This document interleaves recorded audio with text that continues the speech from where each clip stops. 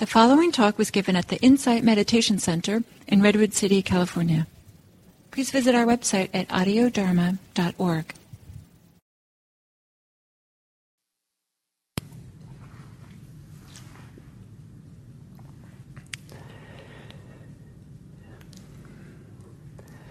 So, welcome to this beginning of the week, this weekdays week that is between these two holidays that we have. Kind of in some ways, a liminal or limbo or alternative kind of week for many people. And we have a new theme. So last week the topic was the four right efforts, where the emphasis is to let go or the unwholesome and develop the wholesome. And today, this week, I wanted to talk about 5 wholesome states that can be cultivated and developed that are could be appreciated in our lives. And it's not the common wholesome states that this early Buddhist tradition is maybe most associated with. Often the Buddha would begin his Dharma talk to lay people especially on the topic of generosity. Generosity is often a preeminent wholesome state in our tradition. He might also talk about states of ethical integrity. Kind of wholesome integrity. There might be meditative joy and happiness, tranquility. A variety of things that are fairly well known in our tradition. But for this week, I want to do something which is not so emphasized, or hardly at all, that the Buddha put a particular emphasis on and importance of as wholesome states to be developed or cultivated or to be evoked in preparation for real insight, to really be able to see deeply into the nature of our hearts, our minds, our lives. And so these 5 wholesome states are to be a readiness of mind, a malleability of mind, a mind free of hindrances, I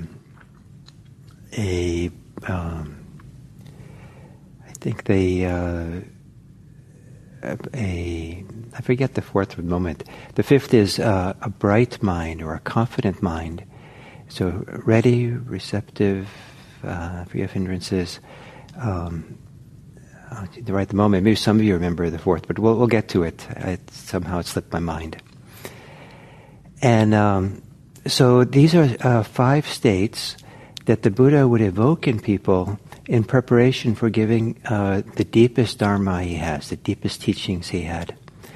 And so he would give a Dharma talk to prepare people for deep teachings, and these are the 5 ways in which he prepared their minds. So the first is, the word is kalla, K-A-L-L-A, and it's usually translated as a ready mind, a readiness of mind. It's a mind that's receptive, that is available, that's prepared in order to receive something really significant to be. And so one of the functions of meditation is in fact to cultivate this readiness of mind. The Zen master Suzuki Roshi, the founder of San Francisco Zen Center, in his book Zen My Beginner's Mind, his definition of mindfulness is in fact a readiness of mind, and to be ready and available to attend to whatever might be coming up next, the next thing that arrives in the present moment. If we're distracted, if we're already retrospective thinking, like thinking back at what just happened, then we're not there for the next moment. And this art of being able to let go of what just happened enough, not think about it, dwell on it, to really be fresh and available, ready for the next moment, is a phenomenal gift when many people feel like they're obligated to review and think about and criticize and comment and be weighed down by what happened in the past, even if it's just a few moments before. And this readiness, it's always available, always open for the next thing, is a mind which is prepared, a mind which is receptive, is available to be changed. And this is one of the aspects of readiness of mind, is to be ready and available to be changed. There's some idea that a real dialogue with other people, if you have a conversation, that it's a dialogue. A dialogue is only possible if each person is willing to be changed. If we're stubborn or resistant and kind of in a dialogue or in some kind of serious conversation with someone, and we're not willing to change, there's not possibility of dialogue. Dialogue in this kind of definition is one where maybe each person is changed by the conversation. They learn something new, they see something new, they understand something in a new way. So the same thing with meditation. Are you available to be changed? And I don't think that's such an easy thing to be, because of the intensity in which many of us will be involved in our concerns, our beliefs, our attitudes that we have. And so we're holding on to it, or resisting something, or we're hunkered down, or tight, or frozen in time even sometimes. And so part of meditation practice, and in time of the Buddha, part of a Dharma talk, was to engage people in such a way, engage yourself in such a way that something softens and opens and relaxes, and you kind of finally arrive here. Turning point in meditation practice is arrival. When you really feel, I'm here, I've arrived, I'm in the present moment. Of course you are, you always are, but the mind, the attention, the thoughts are not. And so in a sense, the life energy is going someplace else. And when your alive attention settles here on this moment, then we've arrived. And that's the beginning of being available, of being ready, kind of receptivity. And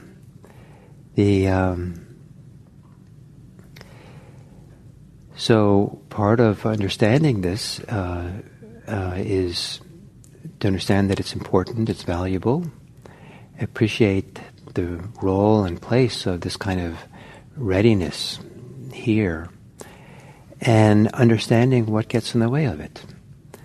And so each of us probably has the top tunes, the top maybe 3 concerns, ways of being in the mind that prevent us from being ready.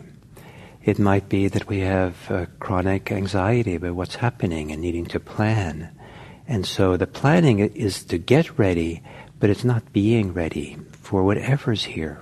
A kind of willingness to almost not know, not assert, not project onto life because we're anxious or we want.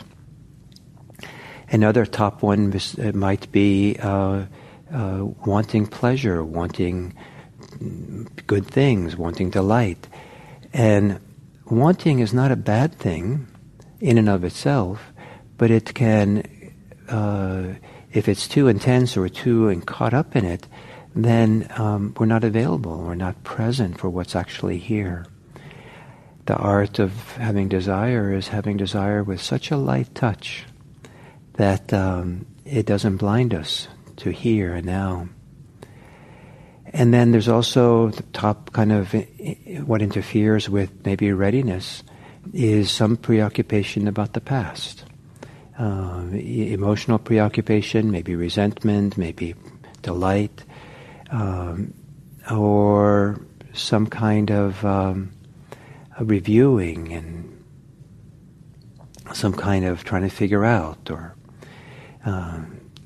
so anyway. So those are possibilities. But what are the top 3 ways in which your mind operates that interferes with your mind being ready, your mind being present in a way that doesn't overlay your preoccupations, your projections, your knowing, your belief that you know what's happening, your belief that in your opinions about what's happening. A readiness is a willingness to put those opinions aside so we can see and hear and know as if everything is new. And in a certain way, they are. And if we don't see in this way that everything is new, then there's a way in which we limit the possibilities for our own transformation, our own way of being changed, which is part of the purpose of cultivating this readiness of mind. Because the ultimate purpose the Buddha gave for this was to give deep teachings in order to awaken people, in order to, what he called opening the Dharma eye. So, so a wholesome state to be cultivated. We begin by appreciating it, the value of it, the value of having a readiness, an availability, and then to evoke it or recognize it in ourselves and let it expand, let it grow. Let it push against the edges of what gets in the way of that. So you really see what interferes with it. And then experiment with what it's like to live in this world, ready, available, receptive, with a kind of not knowing mind, meaning that, the mind doesn't assert or insist that it knows everything. It's available. So this is a wonderful, wholesome state of mind that supports a wholesome life, supports a wise life, supports a compassionate life, supports the ongoing development of this practice that we do. And it's one of 5 states that the Buddha emphasized, and we'll go through the next 4, and maybe all in preparation for the coming year. Maybe we're getting ready for 2023. So thank you very much, and I appreciate this chance to be with you all.